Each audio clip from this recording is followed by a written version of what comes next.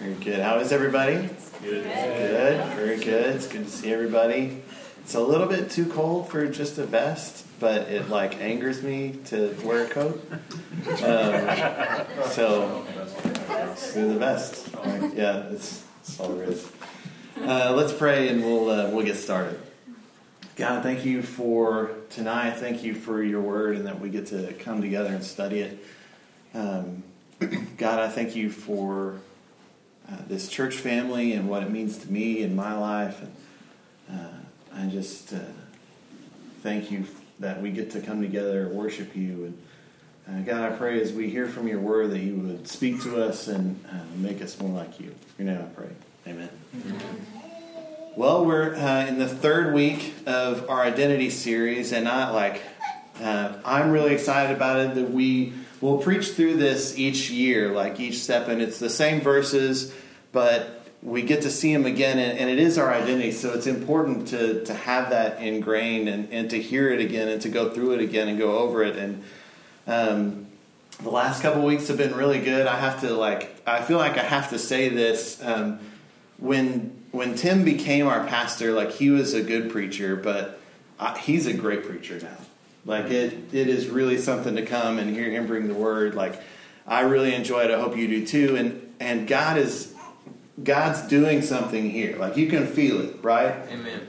And I'm excited about the future of our church and what 2019 holds for us.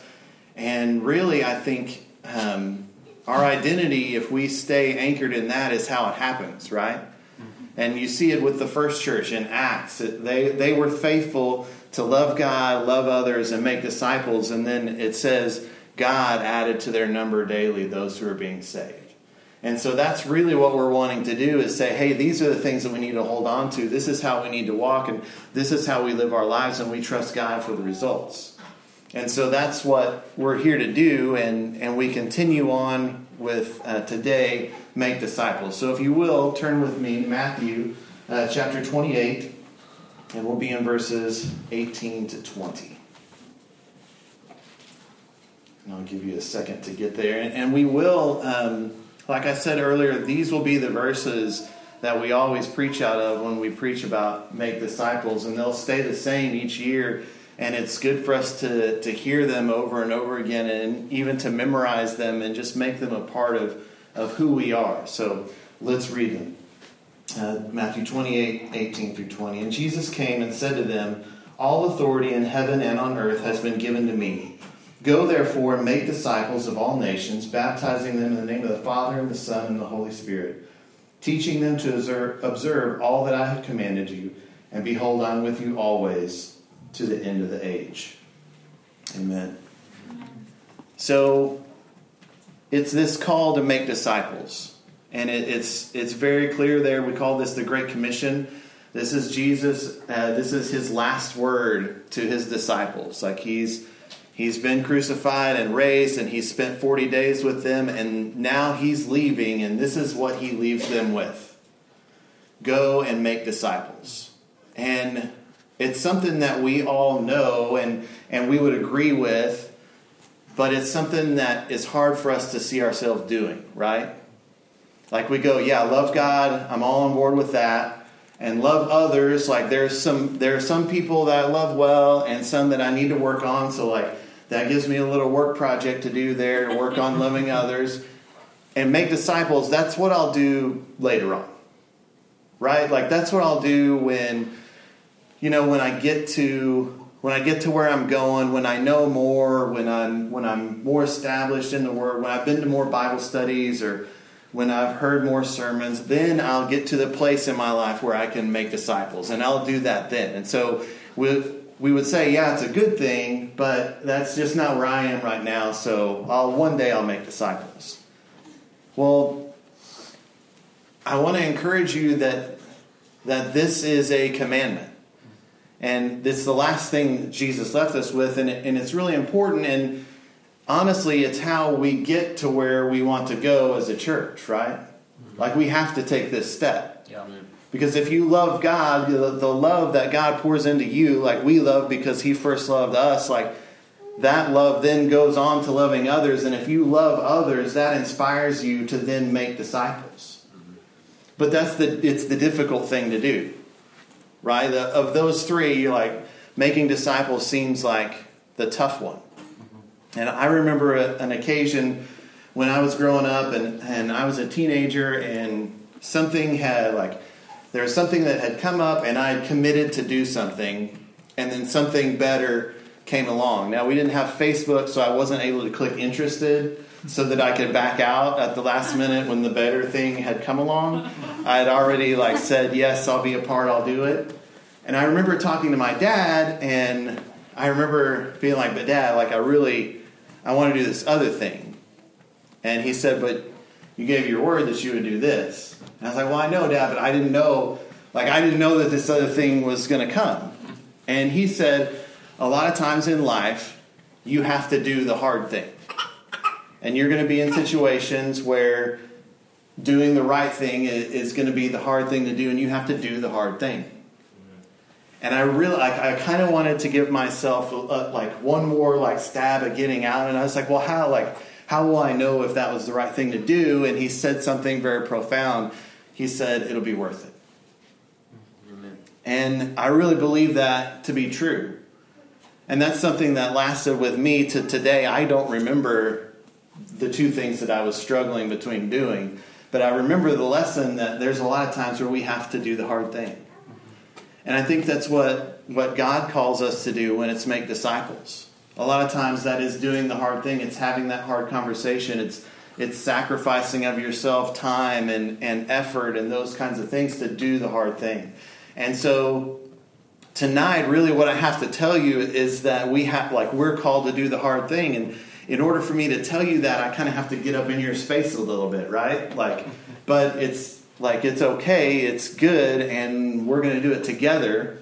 And I'm going to tell you how we're going to do it, so it's all going to be fine, but it's important. It's important that we do it because that's how we get to where we're going. It's that step of faithfulness that God then rewards and adds to our number and adds to our church and other churches and adds to our city and our community and our country. And He blesses us because of our faithfulness to do the hard thing. So that's what I want to talk about tonight. And really, when it comes to making disciples, I want to tell you this, but I want to do it through 3 stories. And so you're going to have to listen to 3 stories, and then those stories are going to make my point. So just hang on. We'll get through them quickly. But the first one is really kind of a sad story. And really a tragic story. And it comes from 1 Samuel, the first 4 chapters of 1 Samuel, and it's the story of Eli. And Eli at that point is the high priest, and it was his job. He's the spiritual, and at that time the nation of Israel didn't have a king, so he is the leader of the nation of Israel. But he had gotten lazy. He'd gotten lazy in his personal life, and he let it affect the way that he led, and he didn't discipline his sons. And he had 2 sons, Hophni and Phinehas, and that's they weren't good dudes. That's probably why you don't meet a lot of Hophnis or Phineases. But he had these 2 sons, and they didn't walk after God. They didn't follow God. And Eli followed God, but his laziness turned into his son's lawlessness. And his ineffectualness as a leader and as someone to disciple his sons ends up with his sons being in a place where God actually confronts him through Samuel and says, that's it. You aren't going, your sons will not lead the way that you led.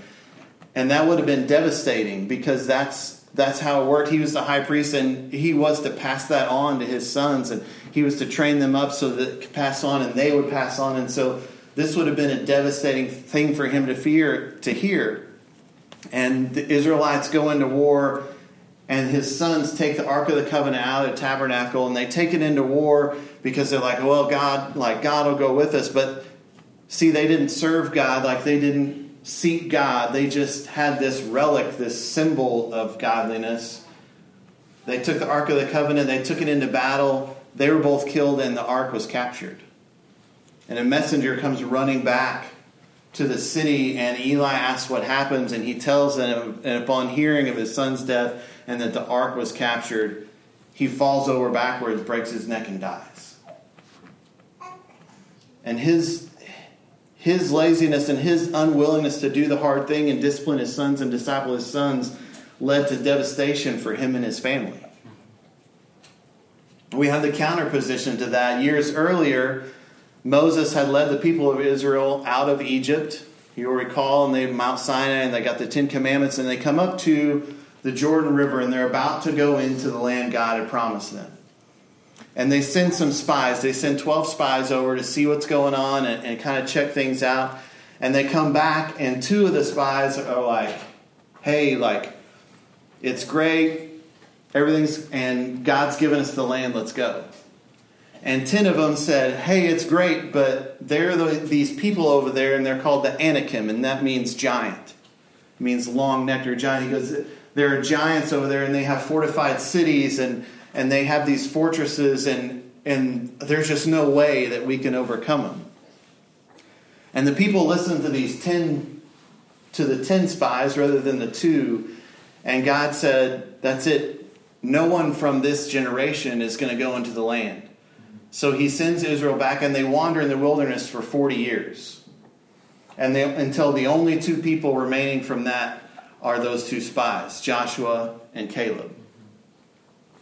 And then they enter the land, and through Joshua's leadership, and you can read about it in the book of Joshua, God does amazing things, and they conquer city after city after city. And then once they've kind of conquered it, it's time to divide the land up. Joshua comes to Caleb and says, hey, remember Moses promised you that you would get your pick of the land whenever we came into it. And here's how in Joshua chapter 14 verse 12, this is how Caleb responds. So now give me this hill country of which the Lord spoke on that day, for you heard on that day how the Anakim were there, with great fortified cities. It may be that the Lord will go with me, and I shall drive them out, just as the Lord said. So Caleb takes his sons, and they drive them out.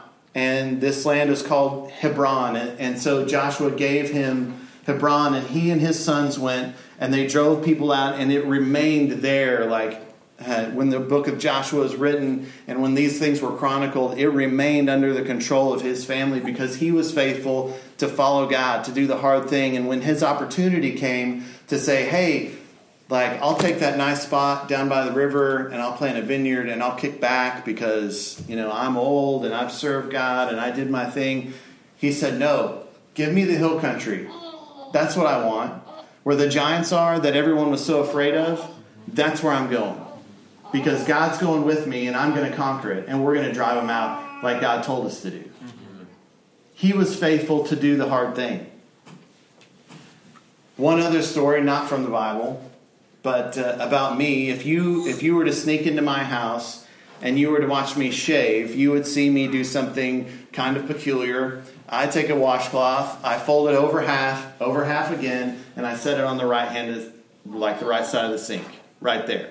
And for the first couple of years of my marriage, that it took a while for me to figure out that wasn't where that should stay, permanently on an ongoing basis. I would put the razor and everything away, but I would get asked questions, and see, I don't ever get called out for stuff. I get asked questions are you done with this washcloth? That question. And for the first year, I was yeah, done with it.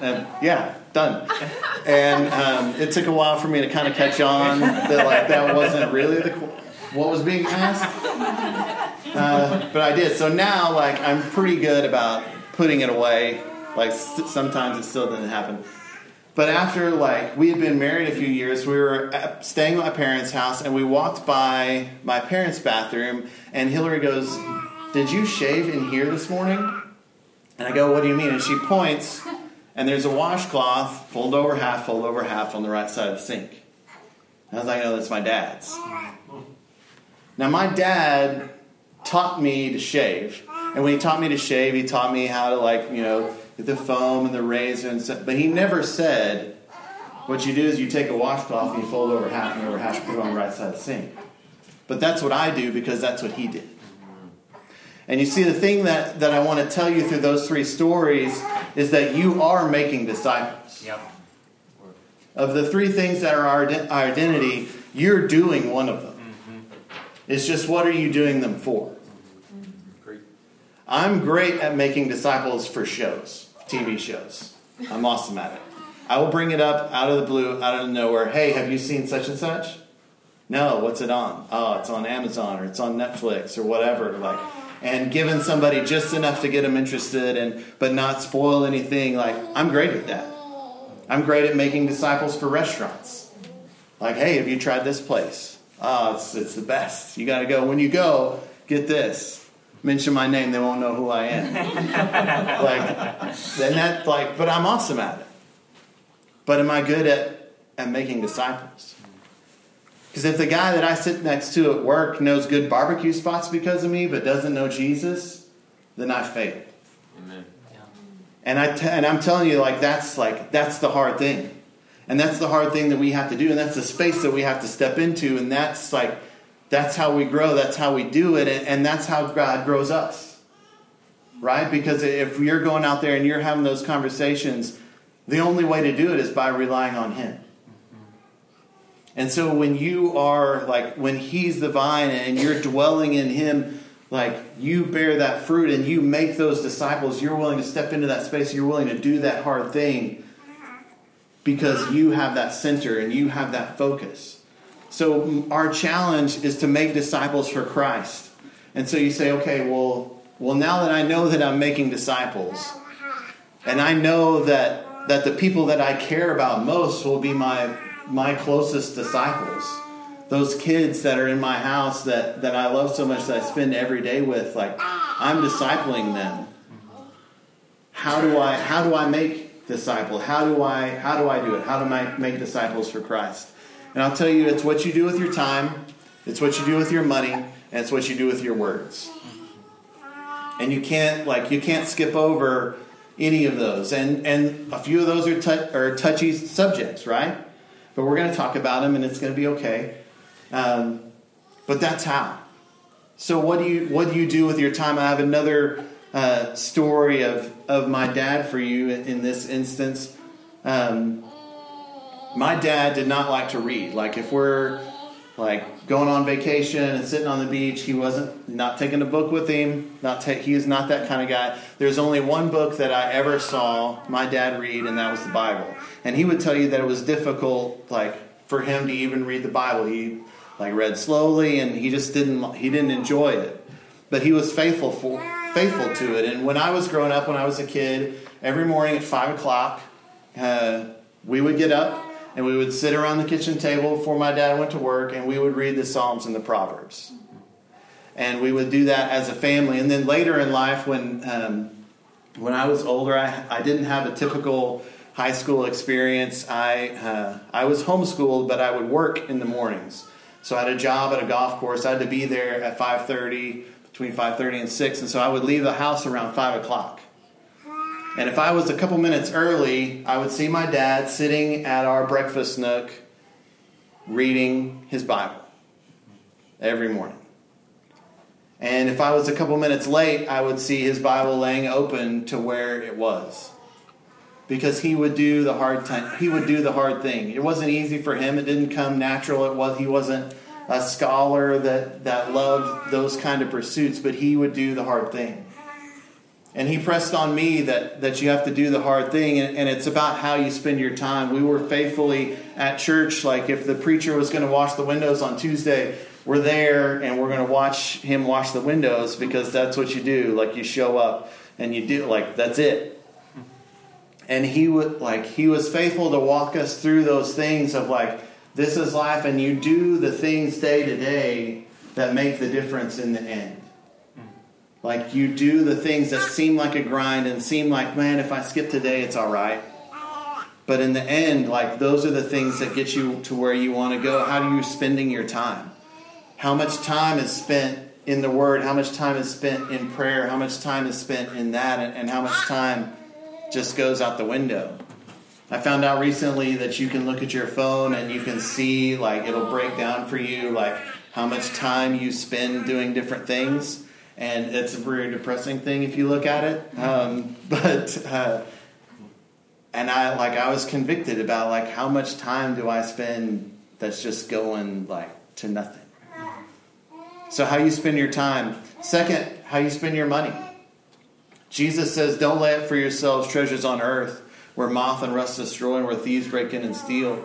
Lay for yourself treasures in heaven where neither moth nor rust destroy, where thieves don't break in and steal. For where your treasure is, there will your heart be also. Amen. And God is calling you, and don't make a mistake, if you're a guest here tonight or if you're listening to the podcast, I'm not asking you for your money, but I'm telling you that God wants you to be a part of a church and He wants you to give faithfully to that church. And for you, like, it's very clear, like, if you read the Gospels, if you read the book of Luke, you see, like, God's take on money. And we don't like to talk about money a lot in church, but the reality is, like, God's calling you to give. And so we shouldn't back away from that. It's part of it, and your kids see that. Yet another story from my dad. Can you tell who discipled me a lot? There was a time where my dad got laid off work. Right, and we didn't have a lot anyway. Like, we were never hungry or, like, destitute. I don't want to paint an inaccurate picture, but he got laid off, and it was kind of touch and go as to, like, how are the bills going to get paid. And I remember our church gave my dad $500, and to, like, hey, we know you got laid off. We want this to help you get by till your next thing comes. Give $500, and I remember seeing my dad. The first thing he did was he took out his checkbook and he wrote a check to the church for $50. And you're like, that doesn't make sense. Like, why would you tithe off of money that the church, like, that doesn't make sense. They just gave it to you. You should use it. But see, my dad understood that that's God providing for him, and that he should give back from what God gave him, no matter the source, no matter where it came from. God was calling him to be faithful with his money. Yep. And God took care of my dad, and God continues to take care of my mom. But those are the kinds of things that we have to be faithful in. Our time, our money, and then our words. Like, what you say makes a difference. You can't just be around somebody and then hope that someday they hear about the gospel and they go, oh yeah, I think that too. Like, there comes a point where you need to open your mouth and you need to tell somebody about Jesus. And there comes a point where you need to have those conversations and where you need to speak truth to somebody. And they're difficult to have. It's the hard thing to do, but it's the thing that God is calling us to do. That's where God wants us to be. And you go, okay, like, this seems like a lot of stuff, like spending my time and then, like, you know, my money, I have to be faithful with my money. But man, my words, like, how am I going to do that? How am I going to get there? Well, if you'll recall, we've talked about this before when Moses was called. He's at the burning bush, and Moses says, I can't go, I'm slow of speech. And God says, what? It's okay because I'm going with you. Right? What did Caleb say when he said, hey, I don't want the easy life. Give me the hill country where the giants are. I'm going to go run them out. What did he say? It may be that the Lord will be with me, and I shall drive them out. Let's turn back to our text in Matthew. Matthew 28. How does it end? The very end. And behold, I am with you always to the end of the earth. That's how we make disciples. We go where it's hard, and we take God with us, and we don't apologize. Yeah. Amen. That's what God is calling us to do. And it's not enough for us to stop right short of making disciples and go like, that I'll make disciples for God later when I'm more qualified, when stuff's better, when things slow down, when I figure my life out.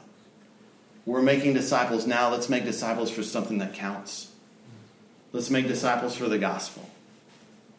That's where God wants us to be. That's where, and I'm telling you right now, there are giants running around in our culture and our city. Giants of false religion.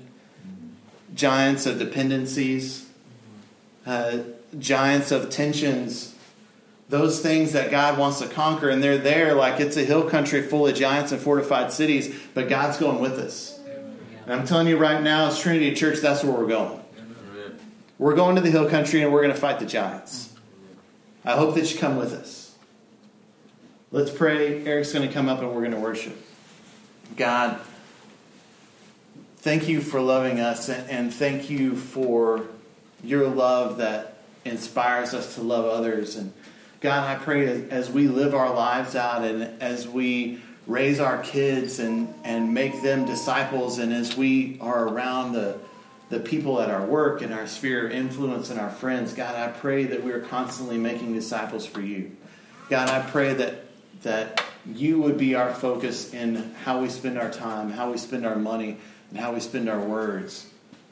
God, I just pray that you would dwell in us. And God, thank you that you promised us that you would go with us. God, point us in the direction of the things you want us to take on, and I pray that we do that. God, I yearn to see those giants in our community fall, and I want to see people saved, and I want to see you add to our number because we're being faithful to you. God, that's what you call us to, and I pray that we would walk in that. In your name I pray.